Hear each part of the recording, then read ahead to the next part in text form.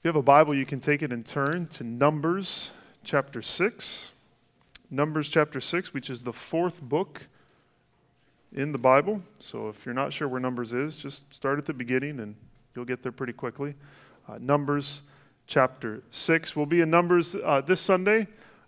Next Sunday, Sean Martin is going to be preaching for us. I'm not sure where he'll be yet, but I'll let you know when I know.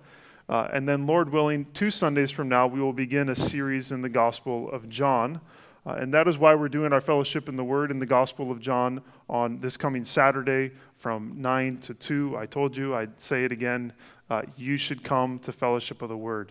If you are a youth, if you read the Scriptures and you long to know the Scriptures better and how to read the Scriptures, this is just a great time to gather around the Word together.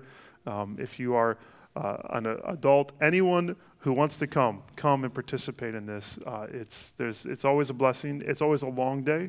We're tired by the time we're done, but it's a good tired where we feel like we have invested ourselves in knowing the Scriptures better. And so I encourage you to come, and if you are coming, I encourage you to let me know so that we can not only feast on the Word, but that I can have enough food for you when lunchtime comes.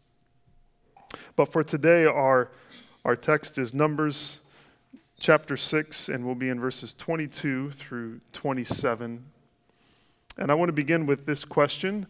What is a blessing? What is a blessing? If we were sitting around the potluck tables, we could have a good discussion about this, and I think we'd probably get to an answer pretty quickly. I imagine that if we talked about it enough, the phrase counting your blessings would probably come up, which simply means to remember and to ponder on all the goodness that we know in our lives, which means that a blessing could simply refer to something or anything good in our lives. That's a blessing. Related to that, we can think about giving someone a blessing or pronouncing a blessing on someone, which is a little bit more of what I'd like to focus on today. Giving someone a blessing may seem like a strange practice to us, but actually we have blessings that we commonly use every day. We just don't really think about them in those terms. We might say to someone, have a good day, which is not a command that they make sure that they have a pleasant day, but rather it's a way of expressing our hope that their day goes well. Most of our blessings kind of follow this similar pattern. We say things like, good morning, or good night, or have a great time, or drive safe, or think about maybe recent holidays. We tell others, Merry Christmas, or Happy New Year. Why? Because our hearts are filled with the hope that that person's Christmas season or their New Year is a joyful time. And all of these phrases are expressions of our desire for goodness to come to others or for happiness to fill their lives. And we use words in some way to sort of place that goodness on them, to bless them. A blessing in the Bible is similar to these things, but it's more than just a vague wish for goodness or for happiness in the life of a person. In the words of one simple dictionary definition that I found, a blessing in the Bible is this: it's the invoking of God's favor on someone. The invoking of God's favor on someone. Which means it's not something like, I hope you have a really nice vacation, which is a blessing of sorts, but more something like, may God himself bring blessing into your life. And often in the Scriptures, these kinds of things, these blessings, they come from someone who is in one way or another speaking for God, such as a priest or a prophet.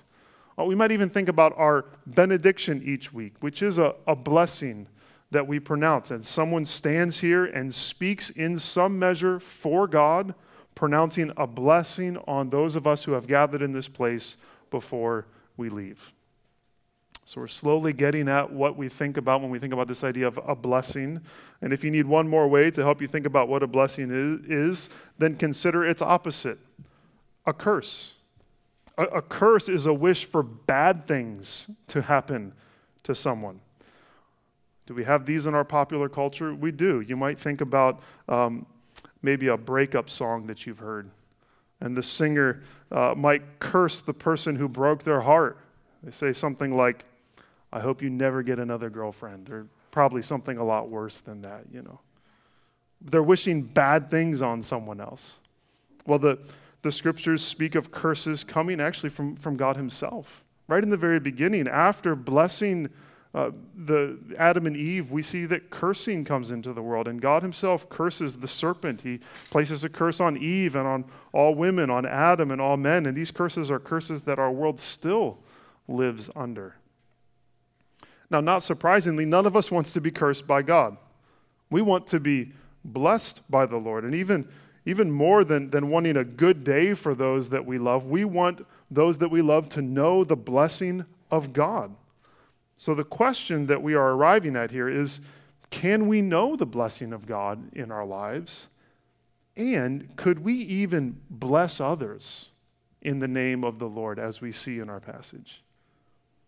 Well, we're still here at the beginning of a new year, and having heard Trevor give us some wonderful focusing words found based on Moses' psalm in Psalm 90 last Sunday, I want us to actually consider the words of Numbers 6 that God gave to Moses, that Moses was then to give to his brother Aaron and the priests, so that the priests could then continually give these words of blessing to God's people.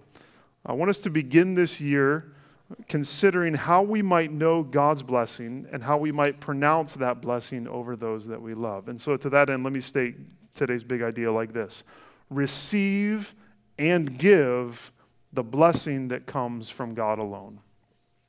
Receive and give the blessing that comes from God alone. As we meditate on this blessing in Numbers 6, 22 to 27, my hope is that we are reminded that more than anything else, our hearts and the hearts of every human being are longing for the blessing of God. And I also want us to see how we might act as someone who seeks to point others to the fact that God's favor and God's presence are the greatest good that they could ever know. Receive and give the blessing that comes from God alone. With this in mind, let's hear these familiar and beautiful words from Numbers chapter 6, beginning in verse 22. God's word says, "The Lord spoke to Moses, saying, Speak to Aaron and his sons, saying, Thus you shall bless the people of Israel. You shall say to them, The Lord bless you and keep you. The Lord make his face to shine upon you and be gracious to you.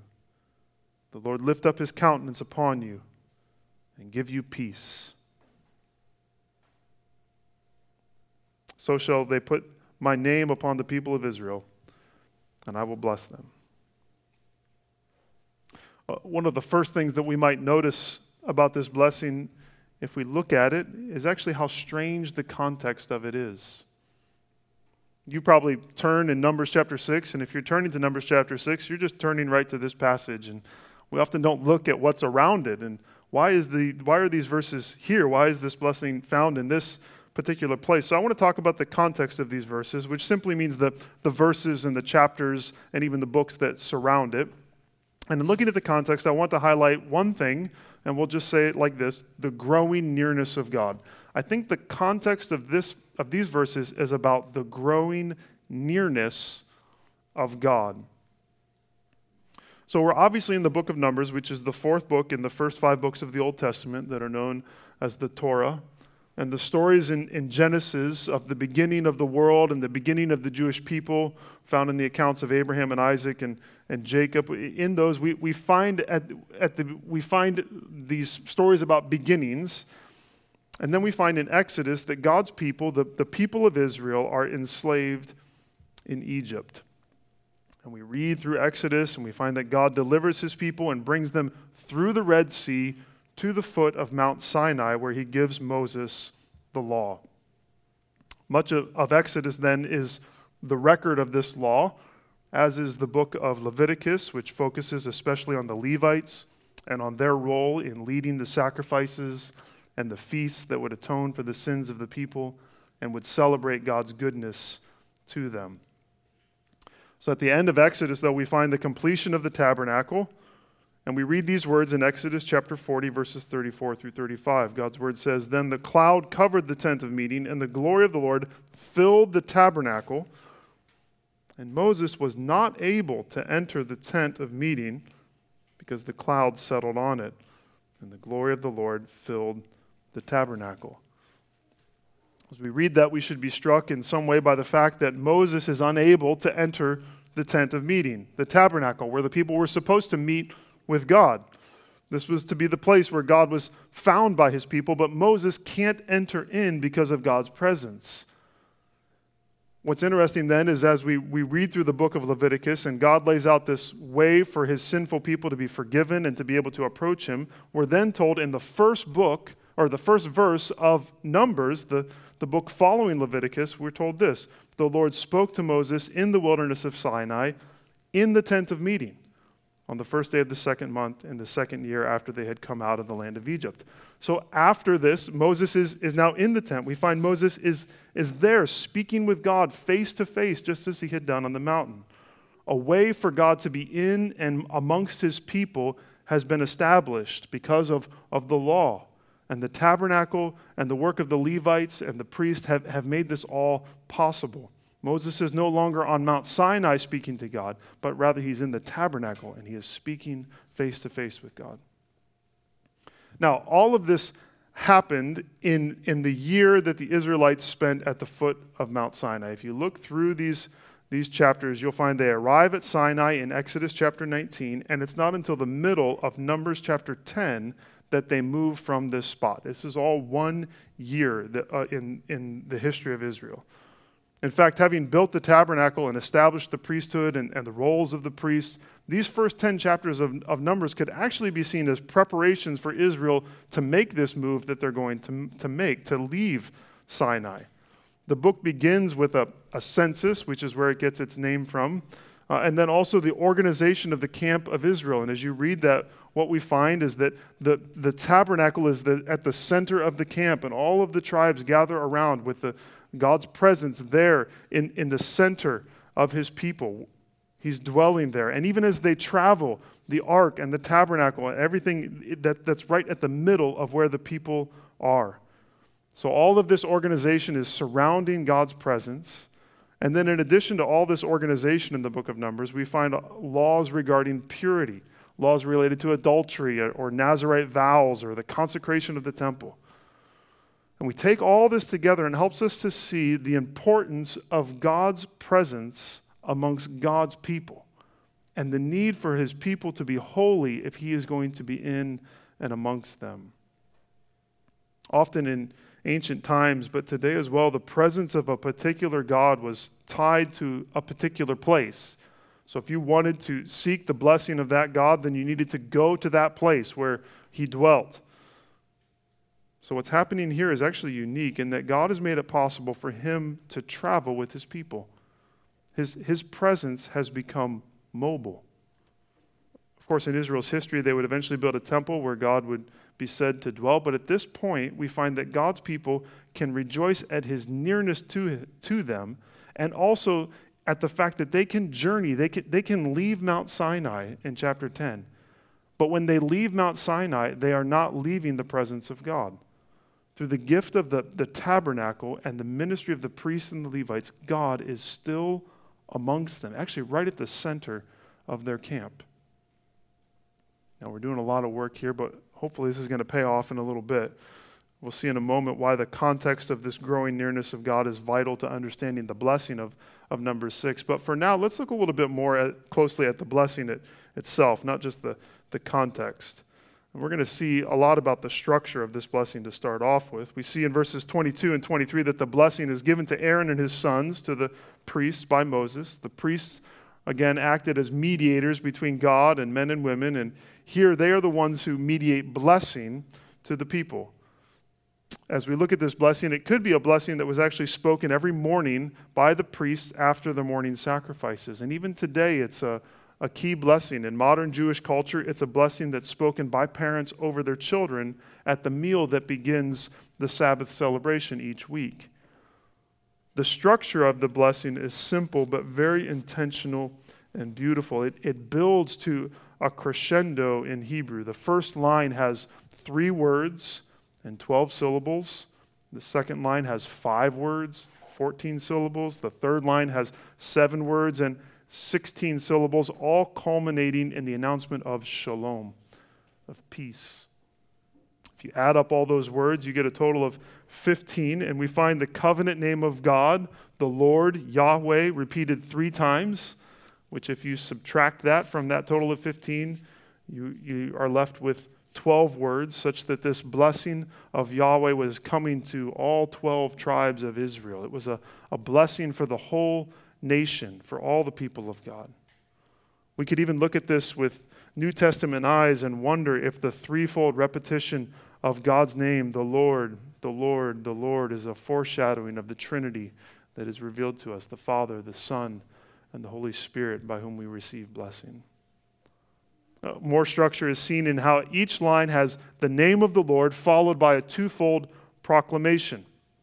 And so we're going to walk through each of these lines and look at how the Lord blesses us in 2 different ways in each of these lines. We're a total of 6 different ways that he's going to bless us. And I'm not going to do these words the disservice of trying to restate them in my own words.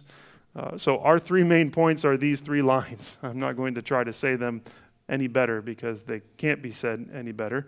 And actually what I want to do is I want to invite you as we walk through them to say these words with me as a means of maybe memorizing this blessing, a first step in that direction. So I'll say each line before we meditate on it and invite you to repeat it with me a couple times. And you see the first line there is, the Lord bless you and keep you.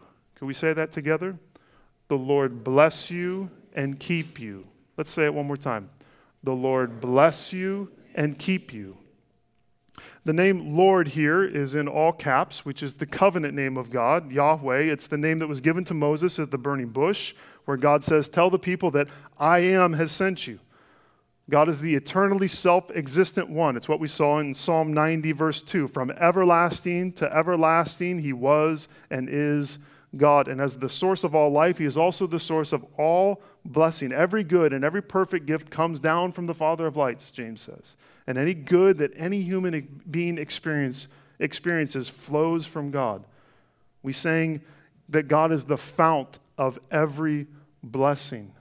And no matter how goodness comes to you, no matter what route the trickle of blessing comes into your life, the ultimate fount of that blessing is God. He is the source of it all.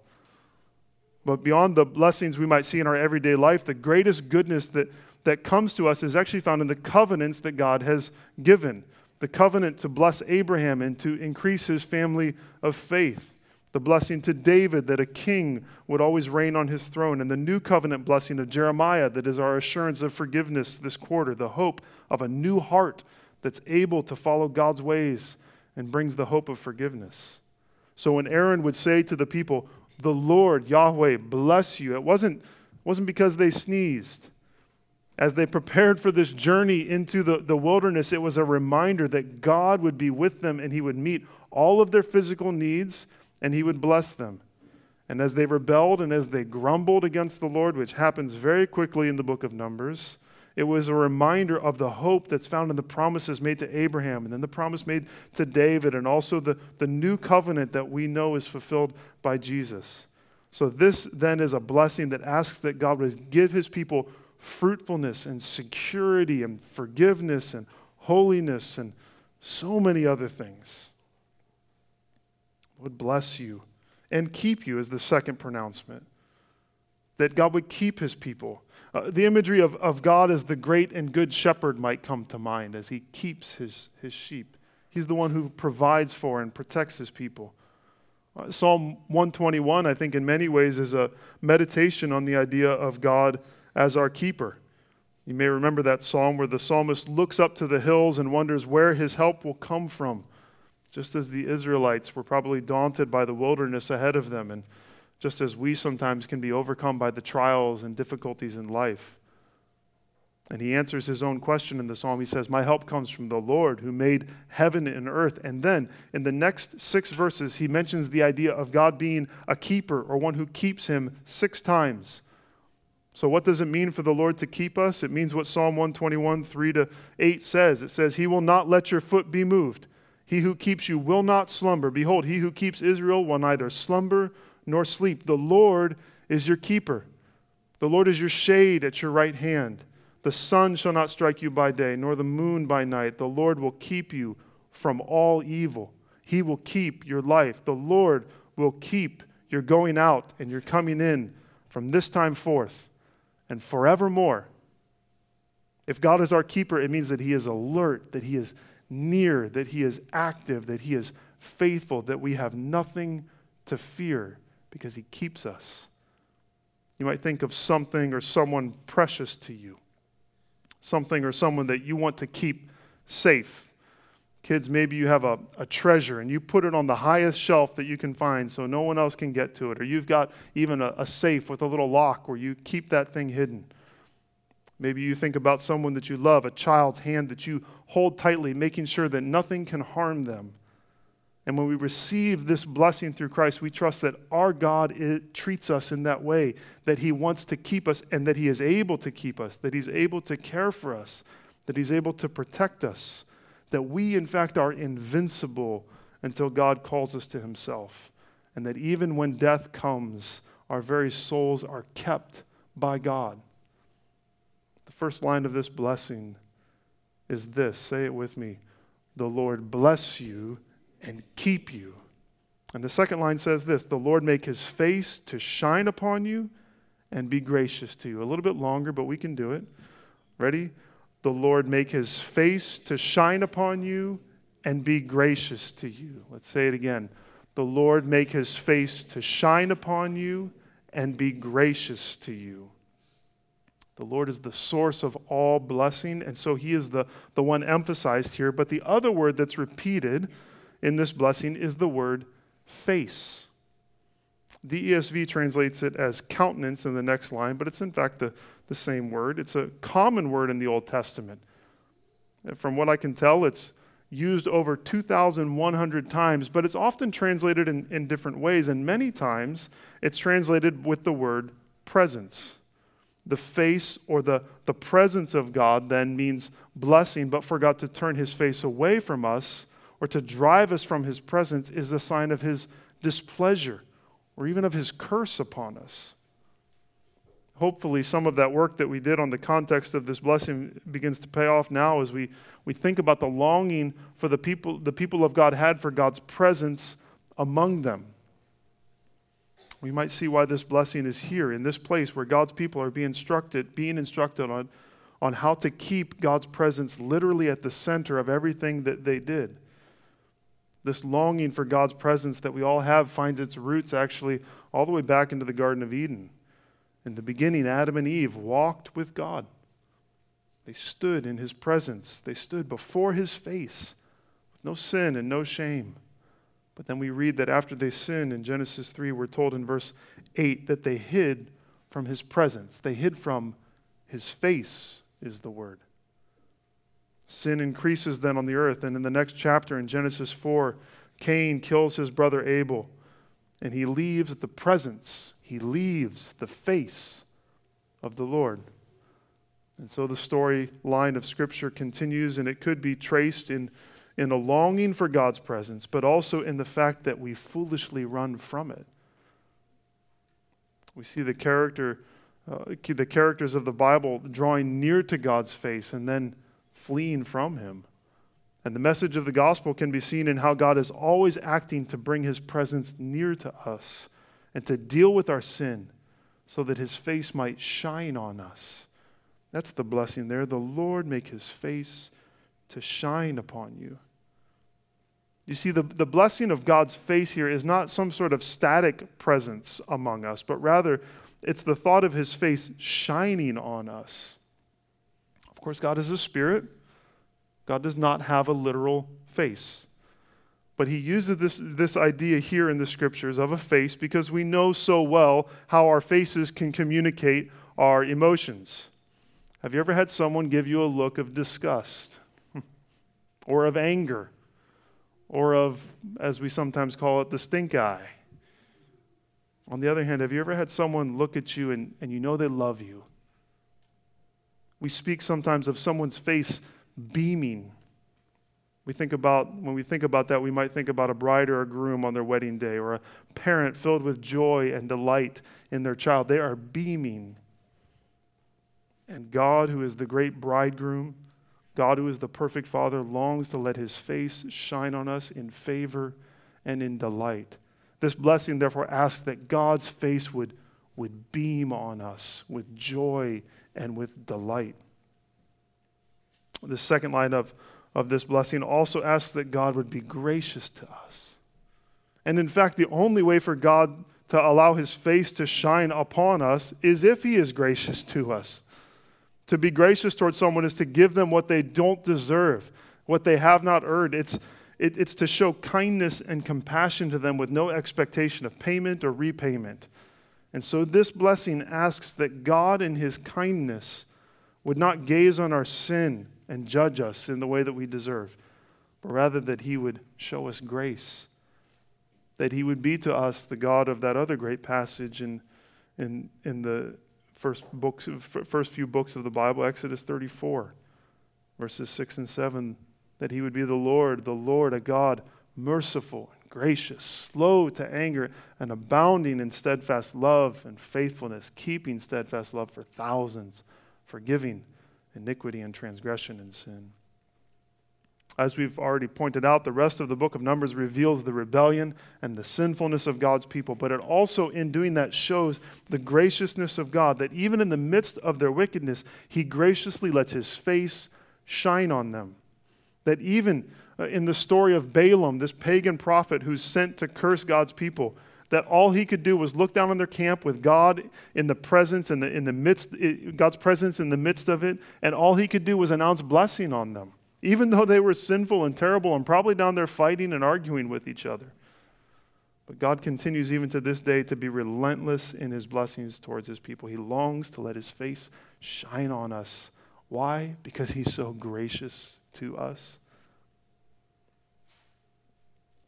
Let's recap these first two lines of the blessing before we look at the third.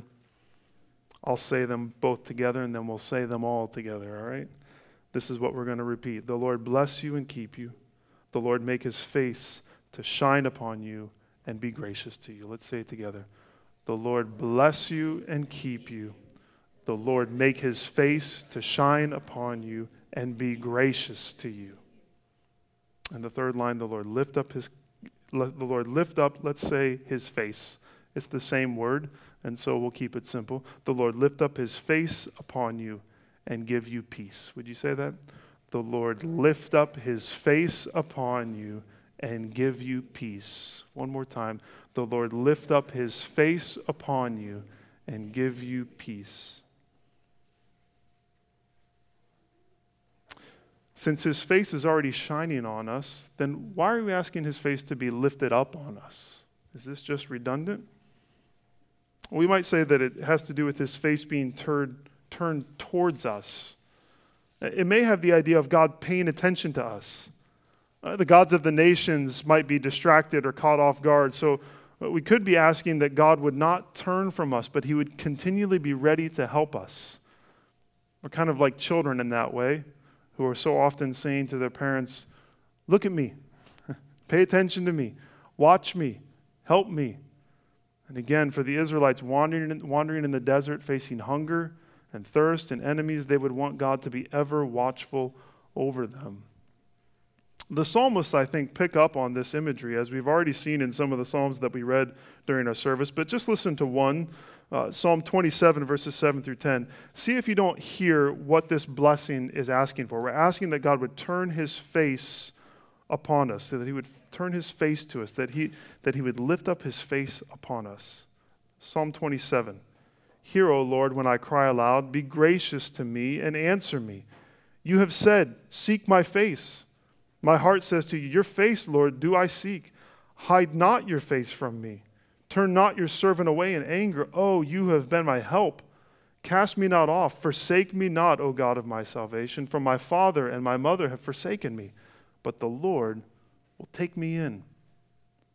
I think that helps us to see that for God to lift up his face upon us is for him to always be ready to help us. It's for him to never forsake us. And all of these blessings culminate in the final one. It's all pushing towards the request that God would give us shalom, that he would give us peace. It's a word that has this idea of a sense of well-being and wholeness and completeness in every part of our lives. It brings a lack of worry, lack of fear, a lack of anxiety. It brings a calmness even in the midst of the storm, such that we're like Jesus, asleep in the boat while the storm rages, because we know that his presence is with us, and so we have nothing to fear. We asked at the beginning if there was a way for us to know the blessing of God. I've hinted at it throughout this sermon, but I'd like to say it as clearly as possible now. God's blessing, as described here in number 6, can only come to us through the person of Jesus. Jesus, who is God himself. This blessing, while it points to who God was for Israel in their day, is ultimately pointing to and fulfilled in Christ, who helps us to see who God is through faith in him. This is a gospel blessing that is ours because of the life and death and resurrection of Jesus. Remember, God is the source of all blessings, and if we are to know the goodness of his nearness, it's going to be because he becomes near to us, not because we get near to him. And so that's why John tells us in his gospel that God sent Jesus into the world to dwell among us. You remember what that word actually says? To tabernacle among us, to be the tent of meeting among us. From the very beginning, the gospel message makes it clear that we are not trying to get to God, but God is coming to us. And then we find in the cross that the way that God is going to bring blessing to us is by becoming a curse for us. So we sing how deep the Father's love for us, how vast beyond all measure, that he should give his only Son to make a wretch his treasure. And then the next line, how great the pain of searing loss. The Father turns his face away. His wounds which mar the chosen one bring many sons to glory. God turned his face away from the Son. But not only that, he turned his face back towards the Son, not in blessing, but so that he could pour out his wrath upon our sin that had been placed upon Jesus. All of the cursing that we deserve was taken upon Christ so that we might know blessing from God, so that we might sense the smile of God, so that we might here and now know the continual presence of God's Spirit with us that Christ has given us. And even the future hope that we have is found in this blessing. It's so that we might one day experience the blessing of the new kingdom that's spoken in Revelation 22:4. They will see his face, and his name will be on their foreheads. The idea of God's name is here as well, isn't it? It's found at the end of our passage, where God says that in giving this blessing, the priests would put their name, they would put God's name onto the people of Israel. It would seem that this had to do with God's people being identified as the people of God, as those who are blessed by him, just as we who are in Christ are brought in and made God's people. We're made God's children. We're made joint heirs with Christ. That becomes our new identity, our new name. But it also reminds us that as we go through the world, we bear the name of God upon us, that we represent God. We stand apart as those who are uniquely blessed by him, that have his name on us. And so we are to represent him to the world, just as the priests did, because we are new covenant priests because of what Christ has done. We've arrived in some way back at our question of how we might receive and give this blessing to others, receive it ourselves and give it to others. And so we see that to receive this blessing is to receive the gospel. It's to receive the beauty of what Christ has done for us. It's to find in Jesus all of the blessing and the protection and the grace and the help and the peace that we are longing for. Jesus fulfills this for us. And so to give this blessing is to hope that others would receive the good news of Jesus as well. For them to find that Jesus alone is the one that can bring the blessing that they long for in their lives. If we speak this blessing over others, what we are doing in its most basic form is we are asking that God would draw them to Jesus and let them find that Jesus is the fulfillment of all of these things. And so let me try to bring this down to 3 very practical applications. Because we've just sort of been meditating on the beauty of what this is. Let me see if I can be practical. One would be to pray this blessing over our own hearts. That we would turn our minds to this blessing, but then turn our minds to Christ and see that He is the one who gives us everything that this verse is speaking about. I think this is something we can practice together during our prayer time this afternoon, that we would think about how we could pray that God would bless us in the words of this benediction in light of who Jesus is. My second encouragement would be to continue to look at the Scriptures and find these themes there in this passage, from this passage, to find them throughout the Scriptures, especially these themes of God's face and of God's presence. It's a extremely interesting and fruitful study to think about God's presence and to find where we see this blessing sort of continued out, especially in the Psalms, as they speak a lot about God's face. I think if you've started a Bible reading plan, this would be a good theme to have in the back of your mind as you're reading through. What does the Scripture say about God's presence? What does it say about His face and about His blessing on us? And then third, I think it would be to bless others with these words. To be intentional about how we speak to others, especially those that are closest to us. What would it look like to pronounce this kind of a blessing over the people that we love, or even people that we don't know too well? What would it look like to pronounce this blessing over your children every evening this year? To each night put them to bed with a longing for God to bless them in Christ. What might it look like to bless others that we know and love with these words? What might it look like to not simply say to someone, have a good day, but to speak words like, may the Lord bless you and keep you? It's going to sound a little awkward when you first say it. And maybe we just say it to those that are closest to us, but maybe we expand that circle a little bit. Maybe you say to someone, may God's face shine on you today. We're not thinking that blessing comes from somewhere else or from within, but we're recognizing that blessing comes from God. And if we love others, we want them to know the blessing of God, and ultimately we want them to know Christ. That we would let our words be a continual witness to the fact that goodness only comes from our God, and that God has blessed us fully and finally in Jesus. You don't have to guess what the benediction is going to be at the end of this service, do you? But maybe we could try to say it together, the whole thing, one time. You can cheat and look if you want. I've meditated this all week long, and I still keep wanting to look back down at it. I'm not a very good memorizer. But maybe we could try to say this blessing together. Feel free to peek if you need to. I might do the same. And we'll substitute, Lord, lift up His face upon you in place of countenance and give you peace. So just keep face the same. All right, let's say this together. The Lord bless you and keep you. The Lord make His face to shine upon you and be gracious to you. The Lord lift up His face upon you and give you peace. Want to say it one more time? The Lord bless you and keep you. The Lord make His face shine upon you and be gracious to you.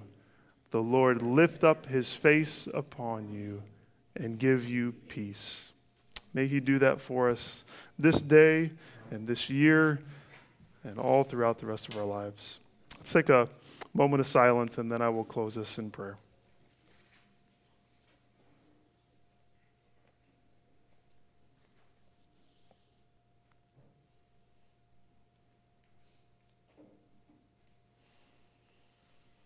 Father, we thank you for Jesus, that in him we know all these blessings. I pray if there's anyone here today who does not know the depth of blessing that comes from Christ, that they would find in you all of these wonderful gifts. They would find that what they are longing for most is your presence. What they are longing for and needing most is for your face to shine upon them, and for your grace, and for your protection, and for your peace. Lord, would you let these words sink down into our hearts and our souls and change us through them. Help us to be those that bless others as well, and bless them with great intention, recognizing that every good thing we have is from you. We pray all this in Jesus' name. Amen.